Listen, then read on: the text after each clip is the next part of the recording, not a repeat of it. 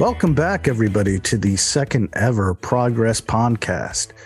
We changed our name because we discovered there were a lot of people who had already taken Progress Podcast. So we're going to be Progress Pondcast from now on. And that's fine because my blog is www.progresspond.com. Anyway, literally, there were literally about, when I was setting up the podcast, Marty, and we got it first launched, it was almost impossible for me to find it because I was looking and looking and looking, and it was like Progress this, Progress Podcast this, Progress Podcast that. And I just had this immediate kind of, oh shit moment. Yeah. Well, we're a couple of knuckleheads who didn't do our research. So from now on, we're going to be the Progress Pondcast. And, Brendan, last week we were talking about your trip to Nashville, but when you told me what you wanted to talk about this week, I got a little bit excited and a little bit nostalgic. We had ourselves a visit from an old friend, I guess, this past week. Guess. Doodly, doodly, doodly, doodly, doodly, doodly. Make the time machine sounds. Doodly, doodly, back in time, back in time, back in time with our old pal, Joe Klein. Yeah. Or as we used to call him, Joe Klein. Joe Klein. He hated that. Yeah. Jokeline. Yeah. Well, before I start bitching about him, tell me, get us up to speed with old Joe, man. Get us up to speed.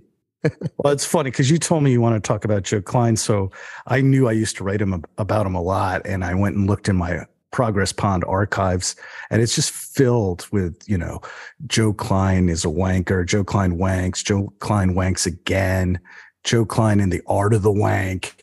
He got really mad about some of those too. I think he responded to you directly at least once. I don't know. It's possible. He responded to a lot of people because we would get his goat. He was easy to get his goat, and he paid attention. He read everything people wrote about him. Well, the dude thought he was like, the guy had like this head, this ego that like was way, way, way more than he should have had. I mean, he was a punching bag for a reason. Let's put it that way. Really definitely. Definitely. So he's back in the, I guess he's back in the news now because he wrote this stupid Washington Post article. But, before we get to that, we got to, for the audience who may not know this history with Joe Klein, he's a guy who got his start with Rolling Stone back in the Hunter S. Thompson era in the 1970s. So he should be cool, but he's not. Yeah.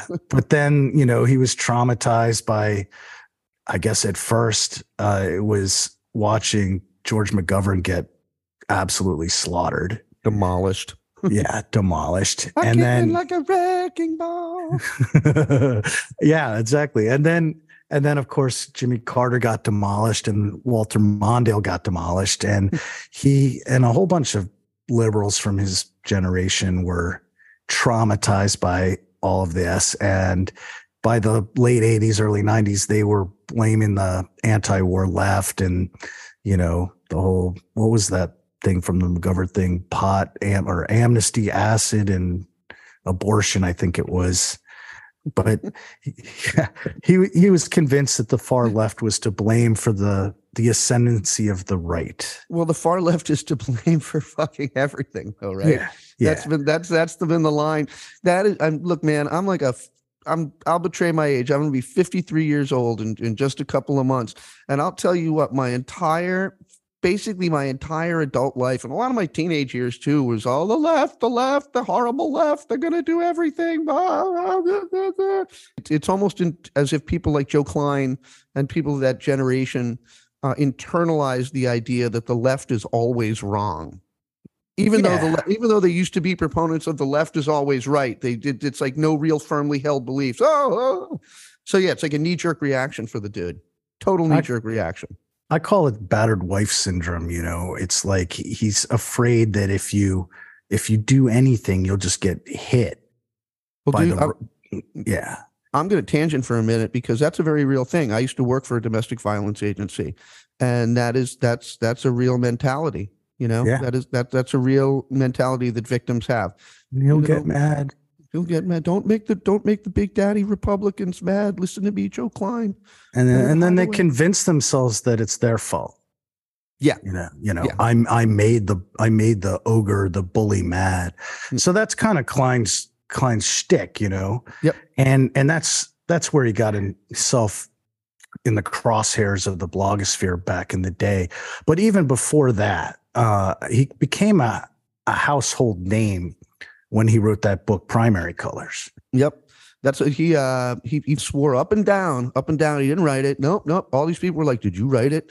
I think you found out that there was some guy at Vassar, some professor at Vassar that analyzed it, and basically he just lied. He lied, and then when he got caught lying, nothing happened. Like nothing. He just kept nothing went on. Yeah. Well, and to refresh the listeners, he wrote this book, Primary Colors, that came out in 1996, but it was about the 1992 Clinton campaign. Yeah. And he had, I guess, some decent access to the campaign. And he wrote this kind of savage critique of Clinton and in a book form. Yep. And it was a good seller. I mean, it sold a lot of books, but it was published anonymously. And so people were really curious about who wrote this book. And you're right. There was some professor up at Vassar who did this analysis. And this is before they had the sophisticated computers to detect plagiarism and things that they have today. So I don't know what his methodology was, but he determined that the likely author of Primary Colors was Joe Klein.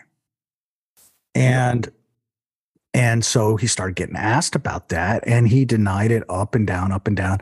At one point, he had an interview with the Washington Post, and they asked him, "Are you the author of Primary Colors?"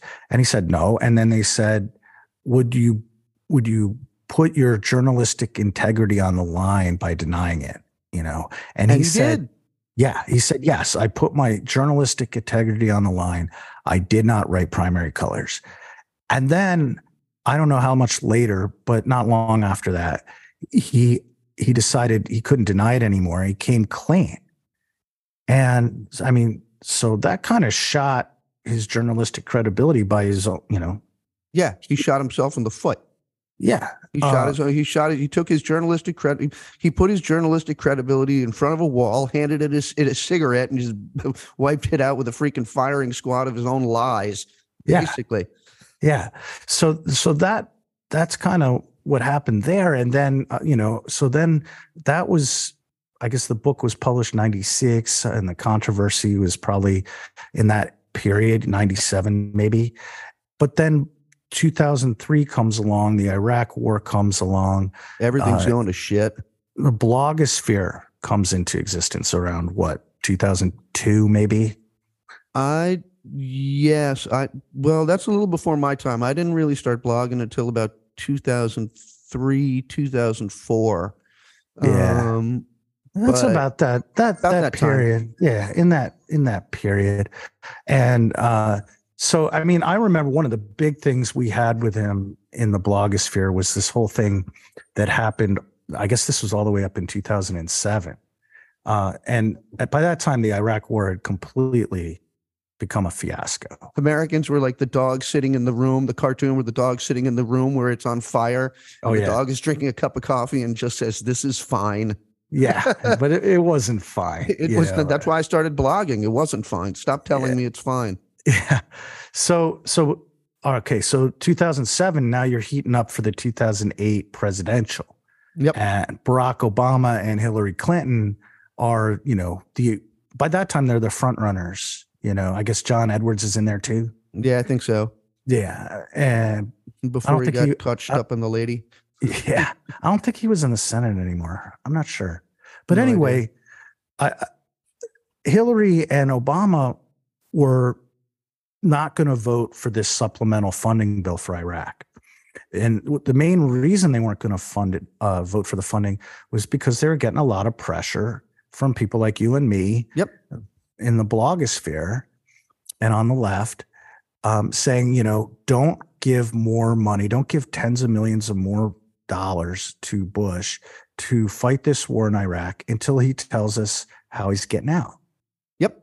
And as I remember it, this was when back when all of the big newspapers were basically in the tank for the Iraq War. I remember having emails I remember actually emailing Fred Hyatt back when he responded to his emails, asking him if he'd want his kids to sign up, and he admitted no. I wish I'd saved that email. But yeah, he was in charge of the Washington Post editorial board back then. Yep. And Joe there was just was doing his whole, don't make the Republican daddy mad shtick. Don't make the Republican daddy mad shtick. And he was all over Obama and Clinton for that. He thought it was the worst thing in the world that they were doing, that they were going to not vote for the supplemental for the glorious adventure in Iraq. And I guess his point was, this is going to be the 1970s all over again. And you're going to get a reputation for being soft on terrorism, and the American people are going to punish you for it. So, I mean, at least in theory, he was trying to do the right thing for the wrong reason. I don't know. Yeah. I don't know. But anyway, he was kind of obsessed on this whole thing. And he decided what he needed was a good counterexample, a good Democrat that was handling this supplemental voting bill in the right way. The smart way, right? So he went to she was a congresswoman from California, Jane Harman. Yeah. And yeah. I remember her. Yeah. She was the chairwoman of the House Intelligence Committee at the time. Yep. And she was a big fan of, well, no, I won't say she was a big fan, but she wouldn't do anything about the warrantless wiretapping. That a lot of people were mad about. I was pissed about that. I was making, you can imagine the phone calls I was making about that one. Yeah. Yeah. So, yeah, for sure. And so she was already kind of like in the crosshairs of the liberal blogosphere anyway. But he went to talk to her, and he gave all his concerns, about how this was going to look, and it was bad for the Democratic frontrunners to be soft on terrorism. Yeah, yeah. Soft on terror. Yeah. And so Jane Harman agreed. She was like, yeah, that's a bad look. For sure. I'm going to vote for the supplemental funding. And, you're super intelligent and gifted, Joe Klein, So he was very happy. Klein was very happy. And he wrote up this column for probably, I think it was Time. I think it was Time. He wrote up this column and he made all these points that we're talking about. But a funny thing happened, which was when the time came to vote, Jane Harman voted the same way as Clinton and Obama. Yeah, she was getting hit with a primary from the left, though, and she didn't want to lose her job. She's not an idiot. Joe Klein's not running for anything. Yeah. Joe Klein's probably not even her constituent. What does she care what Joe Klein thinks? Right. But then he published his stupid article anyway, right? Yeah, it wouldn't have mattered except for he didn't check to see who voted how. So he went ahead and he published the article like as if she had voted for the money. And of course, okay, I mean, that's a pretty big mistake to put in print. Well, he got all mad. He got mocked, man. Oh my God, I remember it. He was like he was on, I think Twitter existed. Yes, Twitter did exist then, didn't it? I don't know. It was before I signed up for it. All I know is that I remember reading these articles where Joe was like just lashing out at the bloggers. He was this one, that one. Yeah,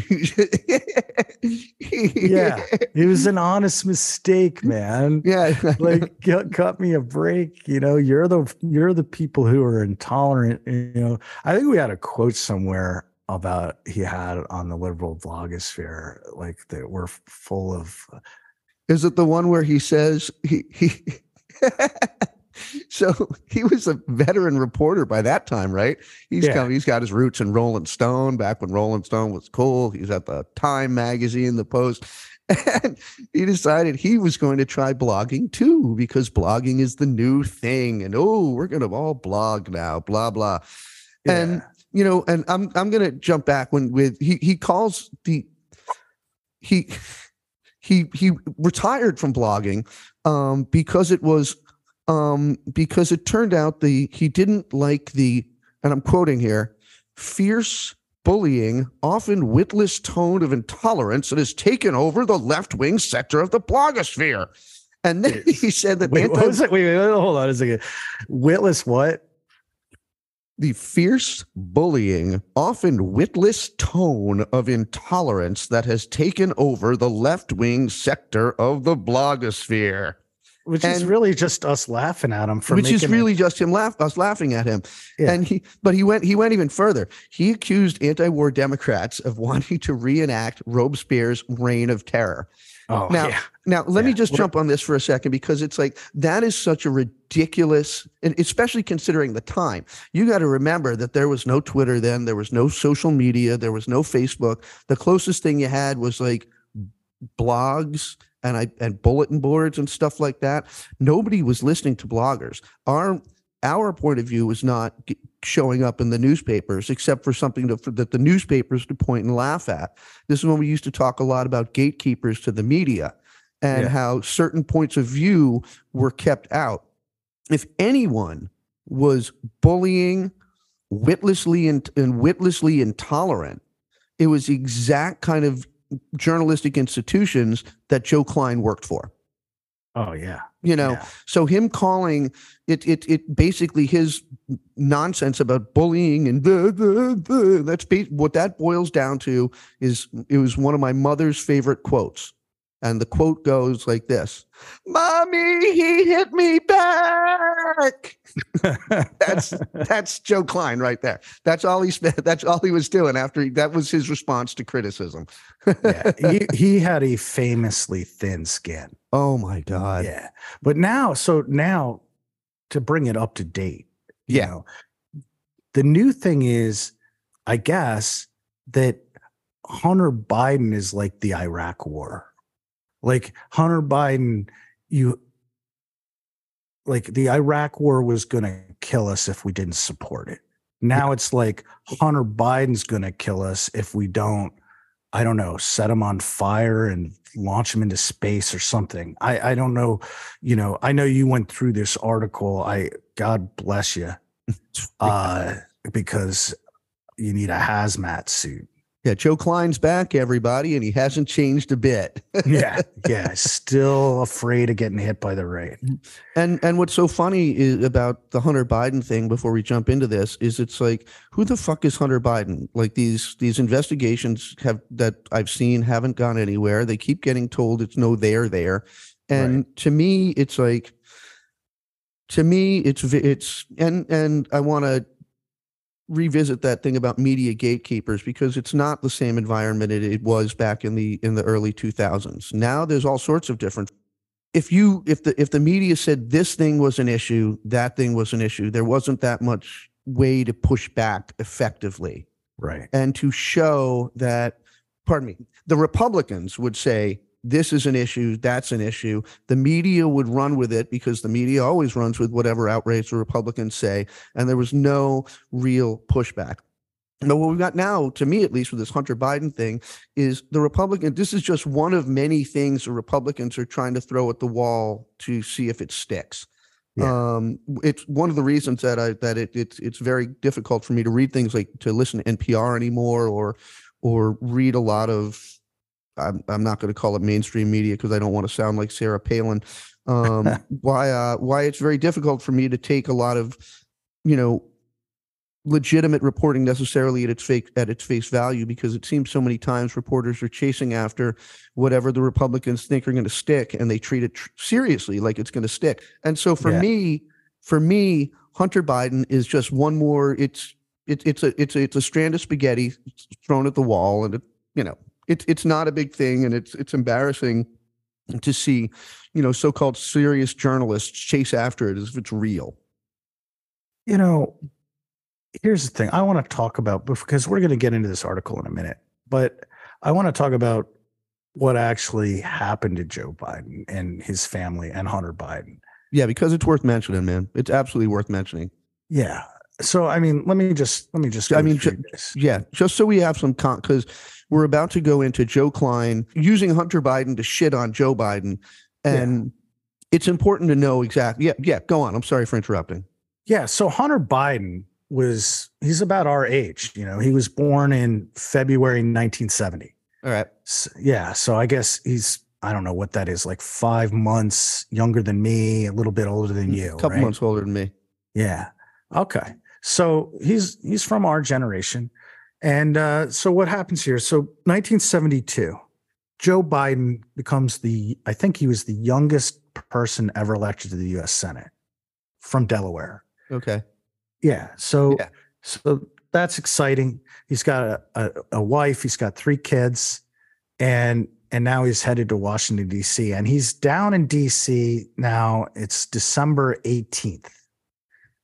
So a little bit after the election. He hasn't yet been sworn in, but he's down there for some orientation, so he can learn to become a U.S. senator, get off on the right foot. Yeah. And his family's back in Delaware. The wife takes the 3 kids out to buy a Christmas tree. So this is a week before Christmas. Yeah.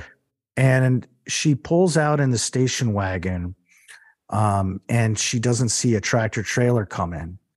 And it smashes into the door of the car, the driver's side door. Holy shit. Yeah. And it sends this thing, according to the reports I've read, it sends the car like 150 feet down the road through a row of evergreen trees, smashes through some road sign, and then it comes to rest against another tree. That's just insane. Yeah. So his wife and his little baby, Amy, they're killed instantly. I mean, at least they were dead on arrival at the hospital. Yep. Okay. And his 2 boys who were in the back, the older boy, Bo, he had all kinds of broken bones, and he was in a full body cast for, I guess, weeks and weeks, months. Yep. Hunter, he had a traumatic brain injury. Okay. So he was, how old is he then? He's not quite 3 years old. He's not quite. Can I interject for a minute? Yeah. When I was very young, I want to say, older than probably about 6 years old, 7 years old. I was friends, growing up, I was friends with these twin brothers, Jimmy and Joey, who lived up the street from me. Yeah. And we all had our big wheels.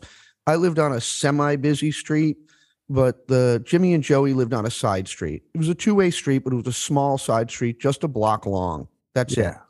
And we would cross the street. It's the 70s, parents, not like today. It's like, my mom was like, make sure you're home when the street lights come on, that kind of stuff. And we hadn't even imagined a bike helmet yet. Yeah, there were no bike helmets. We didn't have bikes. We had big wheels. So we were riding our big wheels across the street to visit there were a bunch of kids on both sides of the street, family neighborhood. And we were riding our big wheels across the street, and some dude just came screaming up the street in a big old 1970s car, the kind, Oldsmobile, something like that. And my friend Joey got hit by a car, and he was in the hospital. And, these were identical twins, but after that accident, you could very definitely tell the difference between Jimmy and Joey. You could absolutely tell the difference, because Joey had a traumatic head injury and Jimmy had not. And Joey was slower. He graduated on time with the rest of us. He was really good at football. But one of the reasons he was good at football was because he was really, really, really aggressive. And part of that, a lot of people now would probably tie to what had happened to him from the traumatic head injury and stuff like that. He was very different, though. But anyway, continue. Sorry to interrupt. But I think that probably is kind of a parallel of the Biden family, because Bo, the older brother, he was busted up, but he didn't have the brain injury, right? Yeah. Yep. And so he goes on, he was the Attorney General of Delaware. Yep. He was an officer in the army. He served in Iraq. Yep. A lot of people thought that he might one day be president. Yeah, I remember that.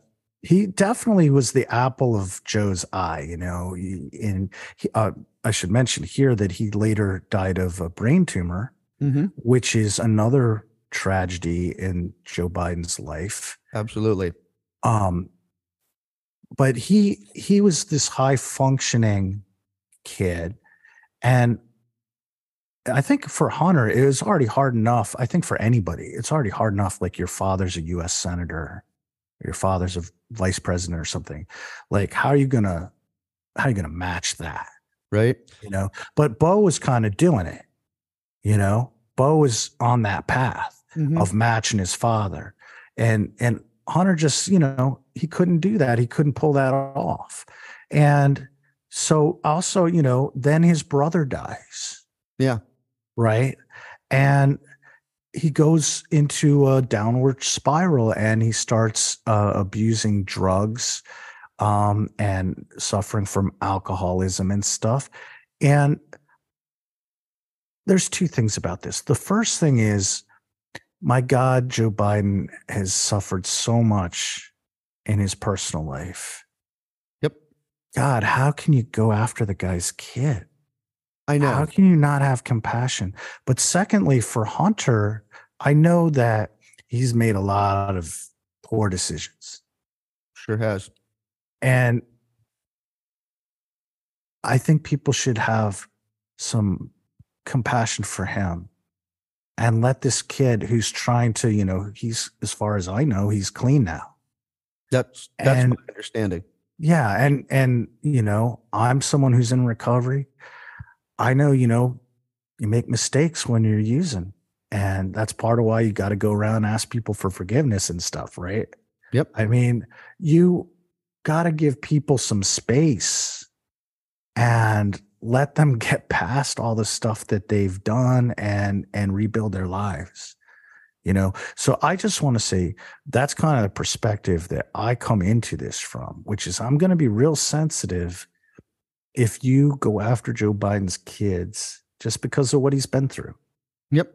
And if you go after a guy like Hunter, it's like, man, have some mercy. For real.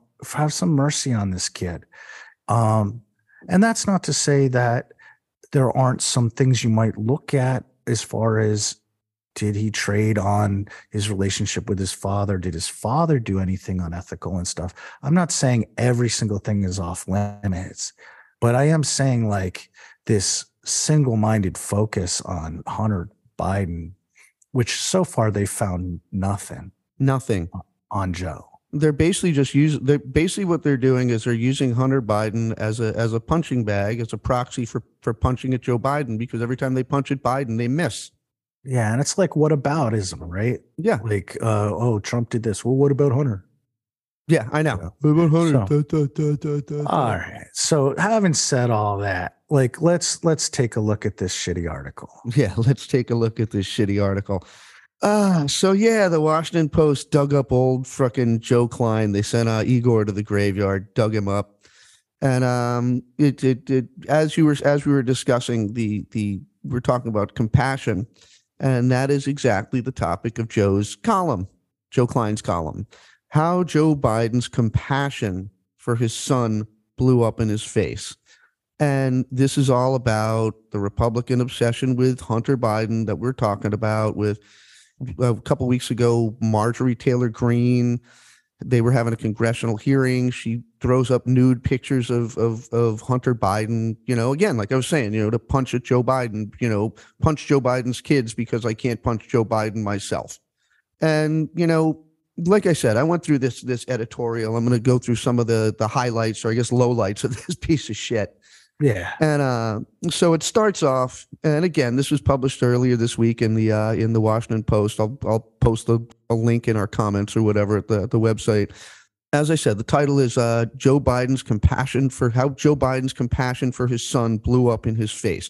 Well, first of all, how is this blown up in his face? Because I don't see Joe Biden's ratings dropping as a result of Hunter Biden.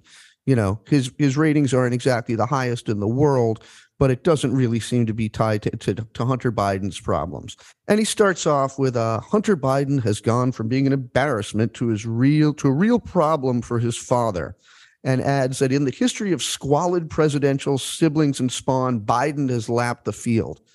So first of all, again, wait, let me say. So he's saying that Biden has the worst family in the history of presidents. Is that what he's saying? Yep, he sure does. And his comparisons, by the way, are Billy Carter, whose crime was whose big crime was trying to make money off Jimmy's name by releasing a beer named for himself, Billy Beer. Yeah. And the other big pariah is Roger Clinton, who I can't even remember what Roger Clinton looks like, but I guess he was an embarrassment too. I guess again, what was he doing, cocaine or something? I don't remember. It's something like that. But like for real, I mean, like, number one, did either of those people derail their presidential siblings' careers? No. I mean, Carter was a failed president, but there were other reasons for that, and none of them had anything to do with Billy. And today, Carter is admired as globally, internationally as a humanitarian. I mean, they talk about him like he's Gandhi. And as for Bill Clinton, whatever his issues, went on to win another term. And whatever people may think of him now, and I know that some people don't like him that much, some people have mixed feelings, some people still think the guy's great.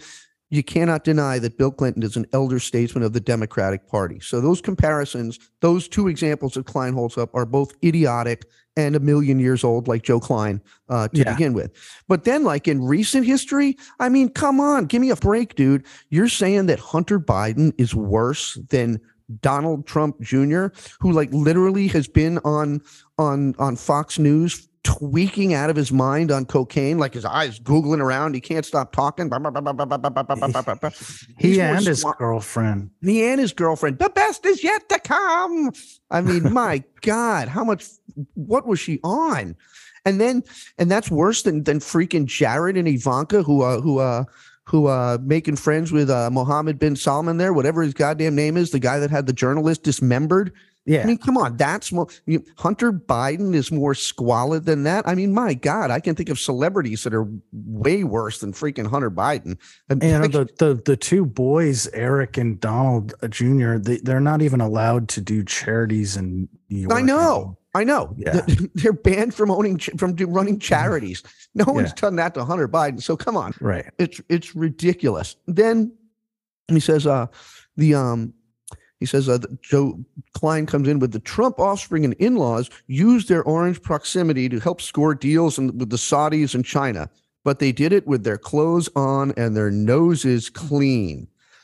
First of all, if the bar for corruption is taking off your clothes, I don't know what dimension Joe Klein is living in, because that is ridiculous. In my world, doing business with our foes, enemies, frenemies, I'm not sure what you want to call them, but doing backroom deals with those people is a hell of a lot more. That's a hell of a lot more moral turpitude than sending a dick pic to someone.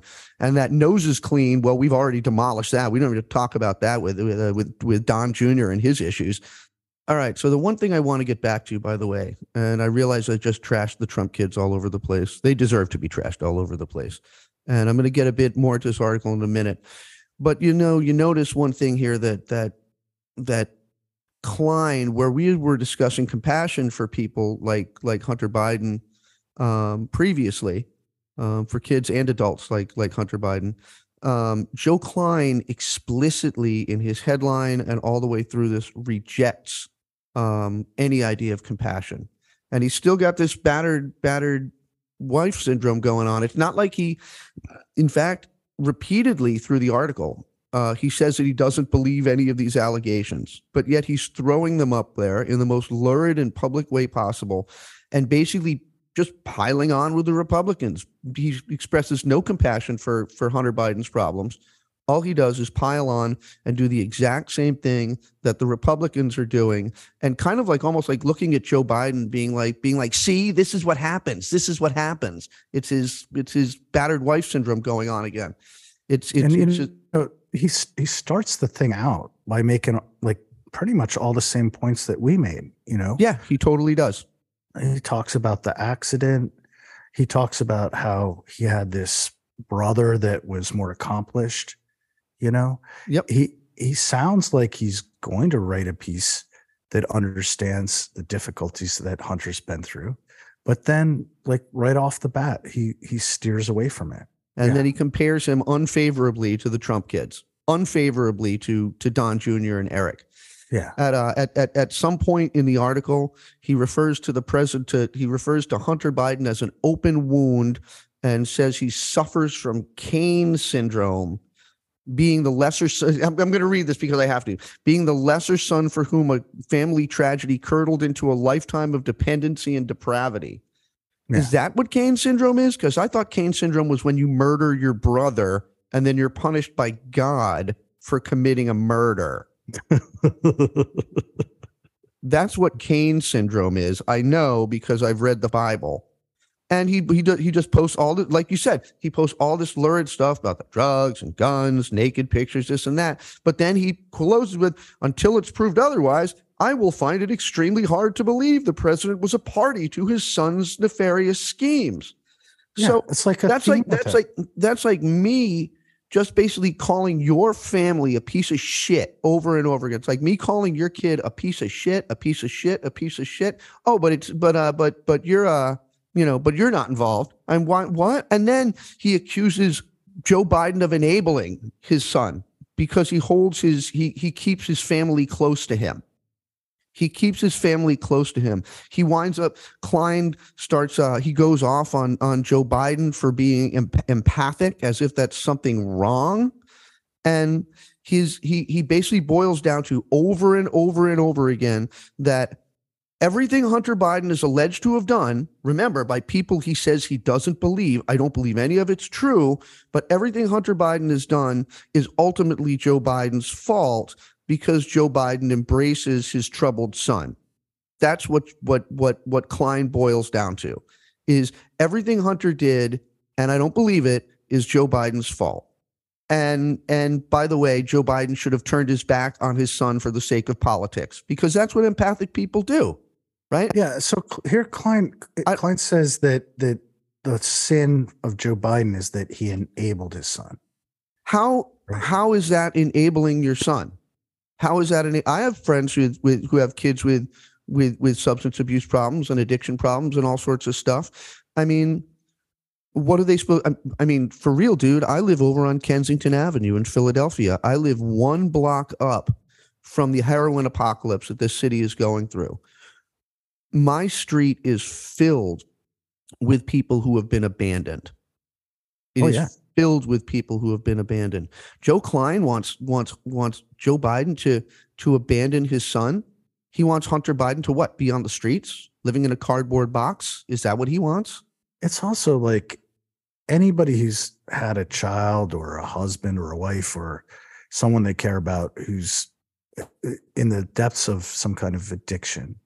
They know how difficult it is to, have any influence at all. You can try this, you can try that, and until they make a decision to do something, there's not a lot you can do, So I guess he wanted him to cut Hunter Biden like out of his life or something. But the truth is, I read this when they were talking about this accusation they're making that Joe Biden was somehow involved in helping Hunter land business deals.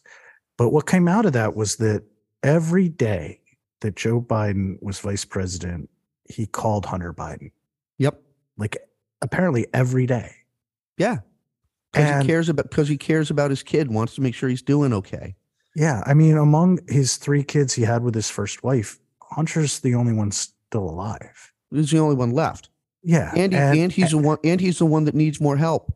And he needs more help. And Hunter, his father knew that, he couldn't talk to him every day when he was doing all these crazy things without knowing that something was wrong. Mm-hmm. He's checking in on him because he cares about him. And now they're going to try to turn that into evidence of corruption or something. Yeah. But, Joe Klein goes right along with that. Oh, he totally does. In fact, part of his article, and again, he does it again, where he says he would be outraged if the president asked Merrick Garland to slow walker limit this criminal inquiry. And then he's like, yeah, but it's all probably bullshit too, and the people investigating him are all full of shit, which basically comes off. I don't know if that's what he's trying to say, but what it comes off is that, this criminal inquiry inquiry into Hunter Biden is nonsense. It's not corrupted. The allegations are crap. But if they were real, I would be very, very angry. So I'm going to pretend they're real so I can do this thing. I don't know what he's talking about. It's like he's writing he's imagining things in his head that he thinks that he knows Hunter Biden didn't do, but he's still pretending he did it so he can get mad. I mean, Jesus Christ, it's like, who's got the head injury here? Who's got the head injury here? And by the way, he's not only saying that he pivots over here. So first he's like, Joe Biden shouldn't have any compassion for his kid, or if he does, nobody should see it, and da da da. But then he calls Hunter Biden's various depravities, I'm putting that in air quotes. He says that Hunter Biden's personal struggles are actually the public's business. I'm not sure how he makes that leap, because Hunter Biden isn't running for office. He's not a public official. And it's like Klein goes on and on like this. I'm not going to go through the article paragraph by paragraph because we'd all just shoot ourselves. But some of the lowlights are he suggests that Biden sequester troubled child Hunter. Sequester. That's one of his words. And it's like when Hunter's trying to make a deal over his tax and gun problems, right? Yeah. Right? He's trying to make up for what he did when he was addicted. He's trying to pay his restitution, do the right thing. The dude is in recovery. Yeah. He's making amends. He's making amends. That's what you're supposed to do when you're in recovery. And Klein here is like, no. Biden should tell Hunter, you're not welcome in the White House anymore. Get out of here. We don't need you. You're making me look bad. And it's like, he literally says in the piece, why was he allowed to come to a state dinner? Yeah.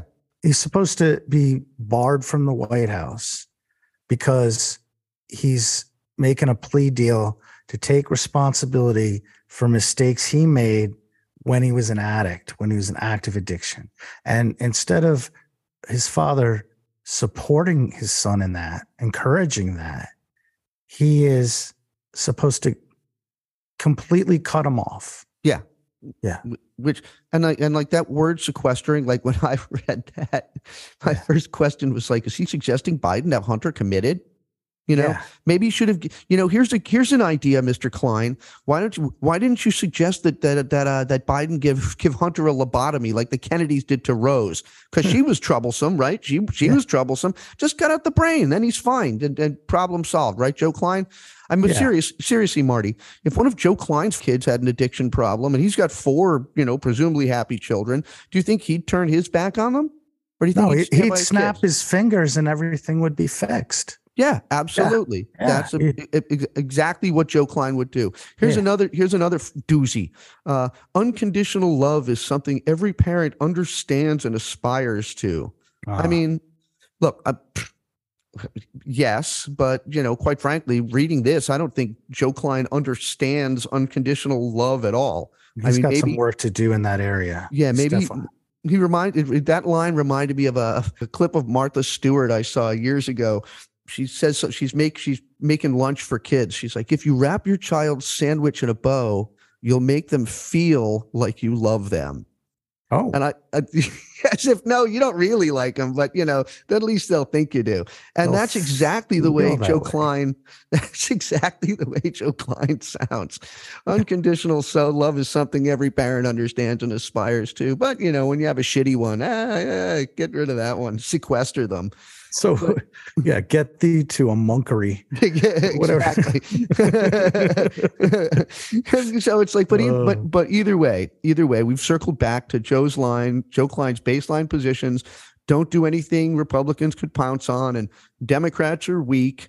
And apparently, having compassion for your kids is something Republicans can pounce on, and makes you weak. It makes you weak to love your kids. Yeah, yeah.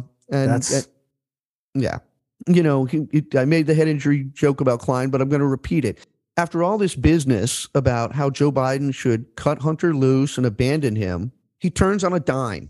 And then he closes by saying that the president, while abandoning his son and making him persona non grata, should also hold up Hunter as a bad example for America. Oh. And he says that Joe Biden, because Joe Biden has a child who has drug and mental health problems, well, that's reflective of a larger national crisis that Joe Biden could address from his personal experience. Well, hey, that's true. Well, yeah, but Klein wants it both ways. He wants to say that Hunter Biden's personal problems are the nation's problems. Joe Biden should turn his back on his son. Yeah. But at the same time, he should talk about the kid publicly. Yeah.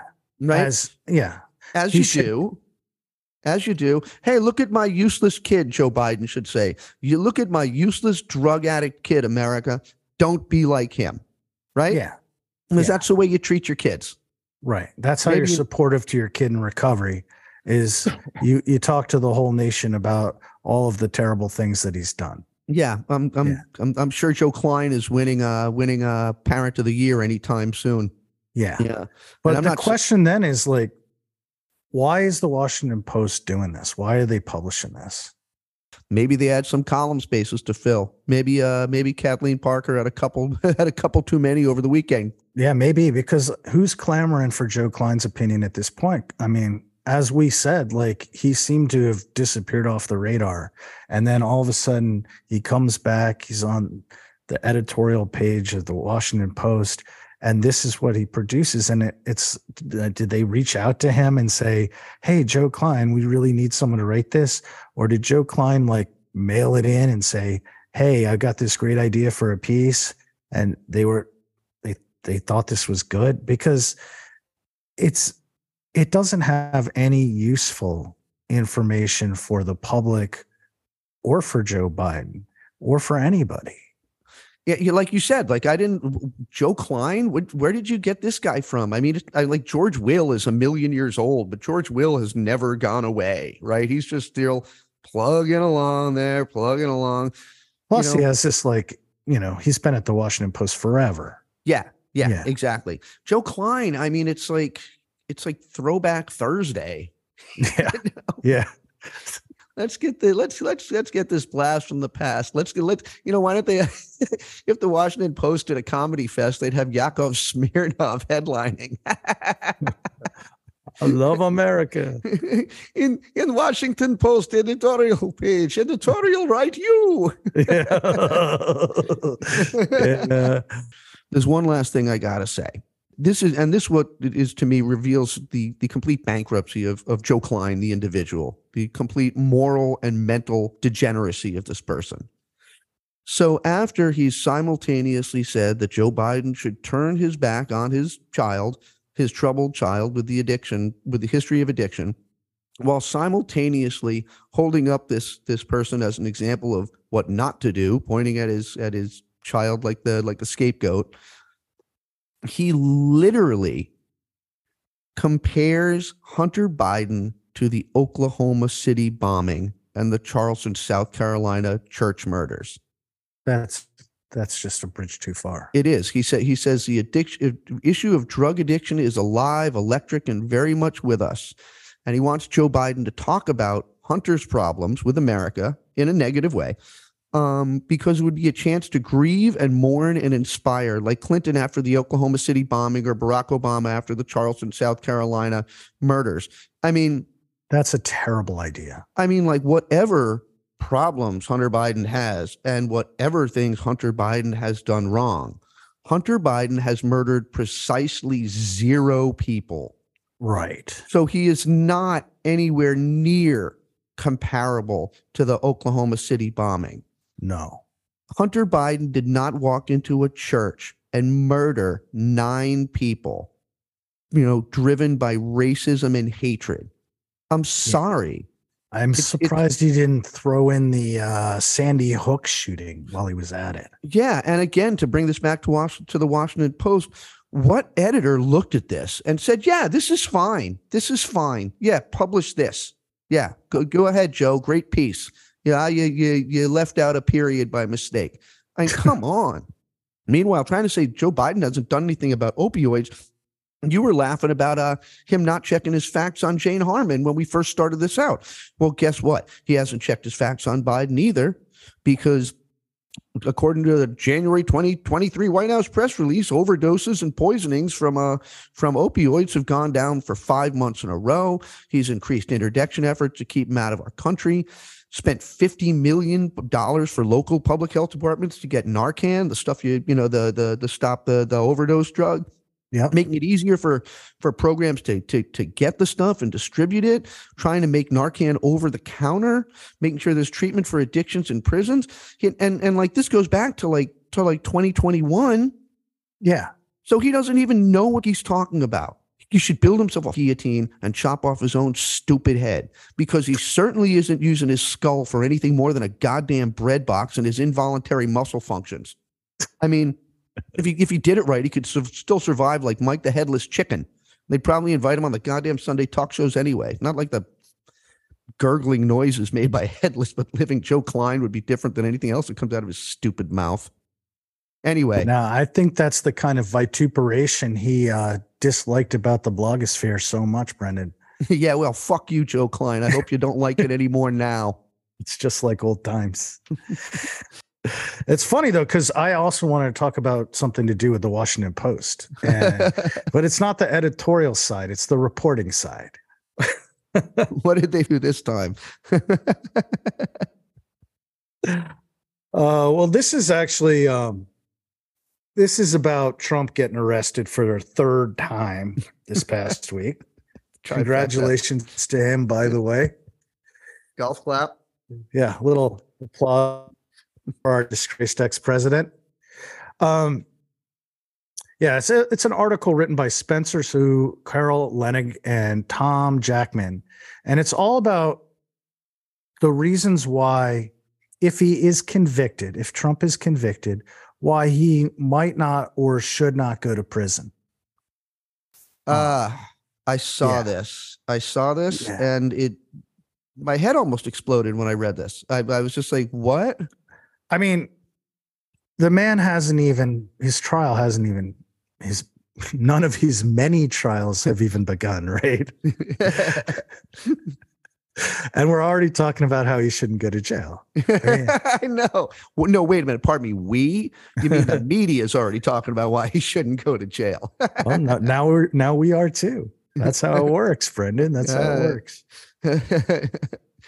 I want to think that we're talking more about why he should go to jail, but yeah, I think we will. I think we will, but in my mind, trying to carry out a coup in this country is pretty much the biggest crime I can think of, because you think? Yeah. I mean, it impacts everybody. First of all, I was thinking about it, and it's like, if I went down to my local bank branch and walked in there with a gun and give me all your money and rob the joint, the chances are pretty decent that most people in my hometown and most people in my home county wouldn't even know I did it, because, maybe they'd see it in the police blotter or something like that. Maybe word would get around.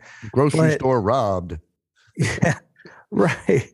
But it doesn't affect them that much. Yeah. You know what I mean? It's a serious crime. If I did that, it's a potentially very violent crime. You never know what's going to happen when you walk in someplace with a gun. Yep. But it's very serious, and it should carry a really strong penalty. But trying to steal an American election is way, way more serious in my mind. And so I know that the Washington Post wouldn't solicit an article about all the reasons, if I'm convicted of armed robbery, that I shouldn't or maybe shouldn't go to prison. Yeah, nobody's going to be asking that question. You get caught, knocking over a liquor store, you got a gun, you're going to jail most likely. Nobody's going to be writing an article about but Marty was hungry. Yeah. He needed some money. Yeah, there might be some people somewhere who are don't incarcerate anybody for any reason. But I think there's near unanimity that bank robbers should go to prison. Well, honestly, dude, I saw a little clip of little Ben Shapiro, Yeah. and he was saying he's like his argument for he was arguing why Trump's hoarding of documents at Mar-a-Lago wasn't a crime, and he was literally saying, yeah, Trump just sees things and he likes them, so he takes them. What's the big deal? He literally said that. And like people were responding with like people who like things and take them that they're not supposed to take. It's the definition of crime. Yeah. I mean, they're like sometimes it's theft and sometimes it's rape, right? Sometimes I mean they're literally defining crime down on the right. They're totally defining it down. I love that. My defense is I wanted it. Yeah, I know. So, mine. It doesn't work for a toddler. It shouldn't work for Donald Trump. Yeah. Yeah. But yeah, like were you saying though, but like what Trump did and what he attempted in the US was huge. I mean, like you knock over the liquor store, two people are hurt. Yeah. One person is hurt. The guy that's working the liquor store. Right. Yeah. He's traumatized. Maybe the customers are traumatized too. If the customers are in there. But like Trump, I mean, like, my God, if he had even halfway gotten away with what he was trying to do on January 6th, you would have had riots in the streets. You would see cities in flames. I practically guarantee it. You would have police sent out to fight back against people rioting. There would be civic unrest all over the place. I mean, come on. It would affect everybody. Everybody. Absolutely. And so, I mean, the first thing about this article is it's premature, right? I mean, like, can we please get to a trial and maybe a conviction before we start talking about how this guy shouldn't go to prison? Yeah. I mean, that's my first beef. Like, okay, if you're going to talk about it, we'll talk about it, right? And so the first thing is that back in 1965, and this was probably in reaction to the assassination of JFK, but Congress passed a law that gives former presidents lifetime Secret Service protection. And that means if Trump went to prison, he would be legally entitled to Secret Service protection. And I know that I think I was talking to you about this and you were kind of offended by this idea. Oh, I'm totally offended by it. My main question is, why does he even deserve this protection? You have plenty of people that have done horrible crimes that don't get any protection at all in prison. Very famous people in prison. Mobsters. Jeffrey Dahmer, people like that. But hey, that guy, the college coach who was molesting all his team members. Sandusky. No, not Sandusky. The other guy. Oh, the Olympics guy. The Olympics guy. He just recently got shanked in prison.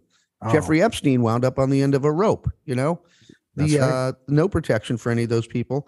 And like, I just don't understand why someone who, I'm going to assume he gets convicted for the sake of making the argument. I don't understand why a guy who's convicted of committing a coup, of trying to overturn an election and goes to jail for it, for incitement and insurrection, how does that person even get to keep the privileges of the presidency? Because in my world, you would take those privileges away and say, nah, dude, you don't get that anymore because of what you did. You don't get those privileges anymore at all. I mean, I just don't get it. It boggles my mind that we're even talking about why a criminal would get, a criminal and someone who committed a crime against his own country, a coup d'etat would somehow get protection. I just don't get it. I don't get it. You'd think that you would surrender that, you'd surrender your presidential privileges, but here's the thing. Okay. So it's a law. It's on the books, right? Yeah. He gets this protection. There's only one way to get rid of it legally, and that's if Congress were to change the law. Mm-hmm. The chances that the Republicans will take away a Secret Service protection are zero. Yep. Okay. So is that a reason not to send him to jail because he would have to have Secret Service, palling around with him in there? And I don't see that, and so looking at the article, they went and talked to some unnamed, quote, former officials. And what they say is basically characterized in the article this way. Say, quote, sending Trump to prison could, quote, force politically and logistically complex questions over whether officials should detail agents to protect a former American president behind bars, leave it to the prison authorities to keep him safe, or secure him under some type of home confinement.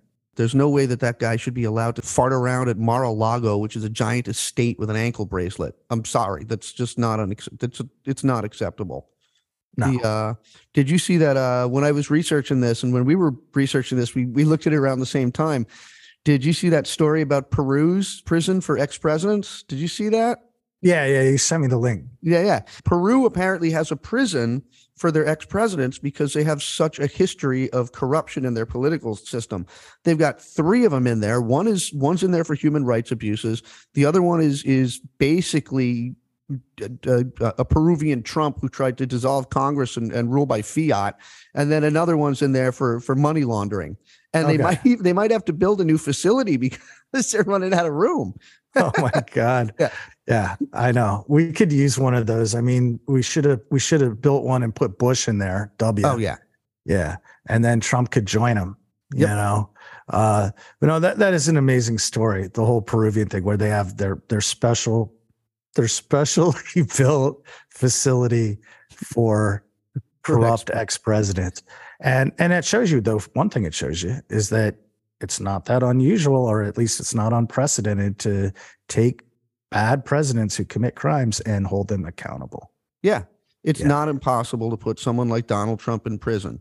Yeah. And if you want to protect him, what's wrong with solitary confinement? Didn't they do that to wasn't Chauvin? Derek Chauvin, the cop who killed George Floyd, didn't he get solitary for a good chunk?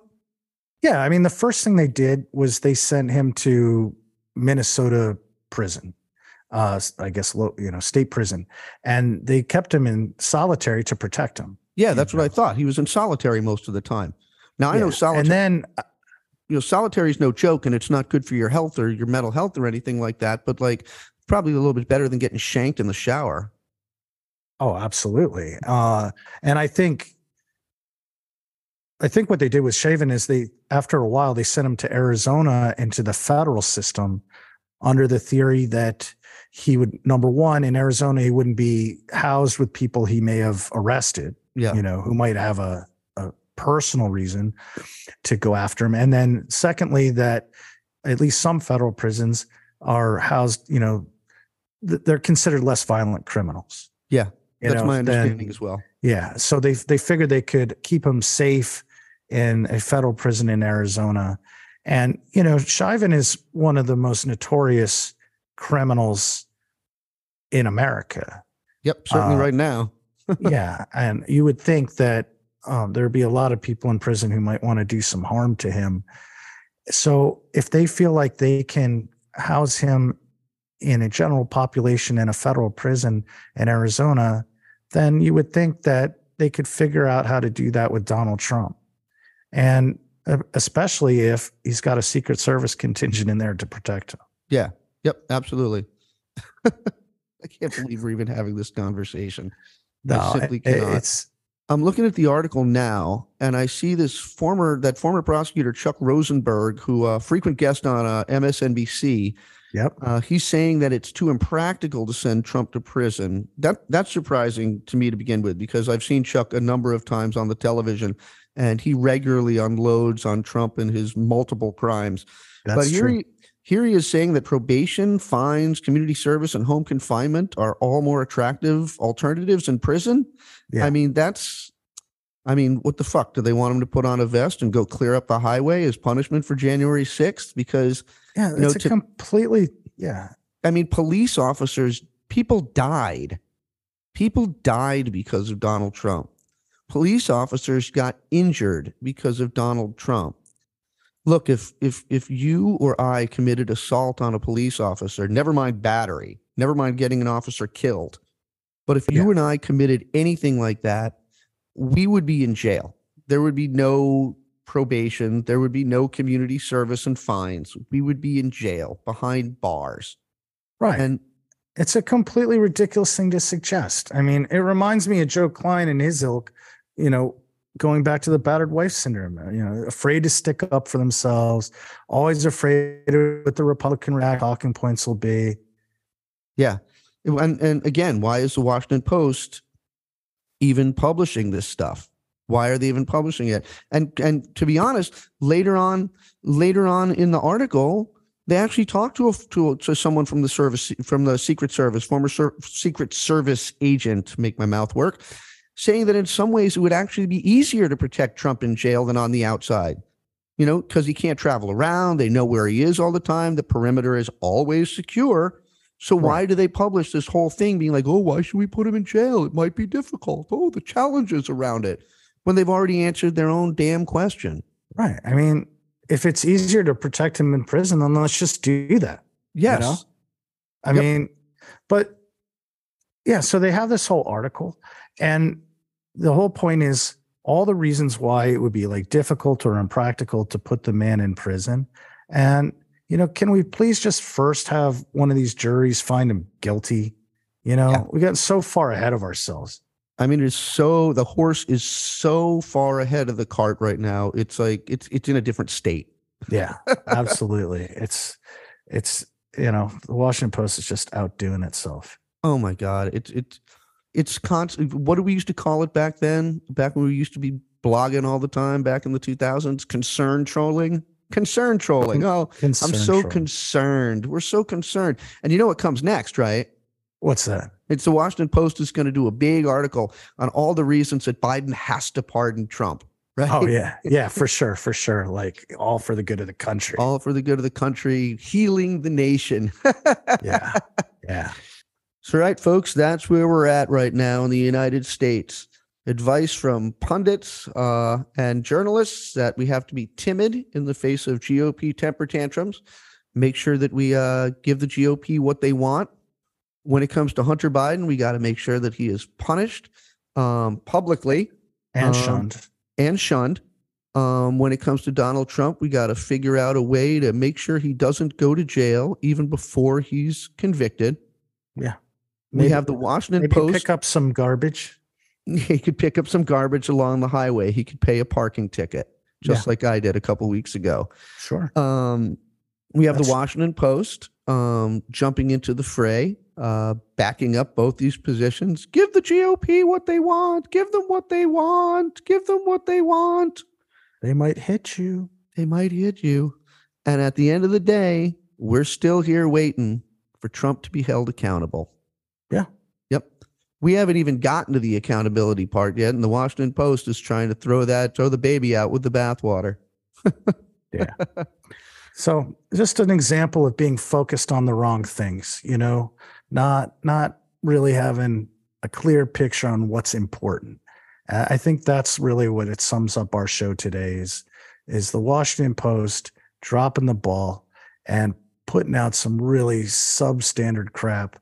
And, you know, it used to be a lot more common there. So I don't want to act like they do this all the time. And that's almost the reason to point it out, I think. Oh, yeah, that is a reason to point it out. I document the atrocities, but give credit for good behavior. Absolutely. All right. That's it for our show today, right, Brendan? Yep. That's our podcast for the week. Thanks for joining us, everybody. Brendan Squire and Marty Longman coming at you. Our intro and outro music is provided by the magnificent Royal Hounds from Nashville, Tennessee. They have a new independently released album out called Whole Lotta Nothing. You can find it on Spotify, Apple Music, and the music platform of your choice. So we'll catch you next time on the Progress Pondcast. Don't forget to like and subscribe, folks. Thanks a lot. We'll see you online. Bye-bye for now. Bye-bye.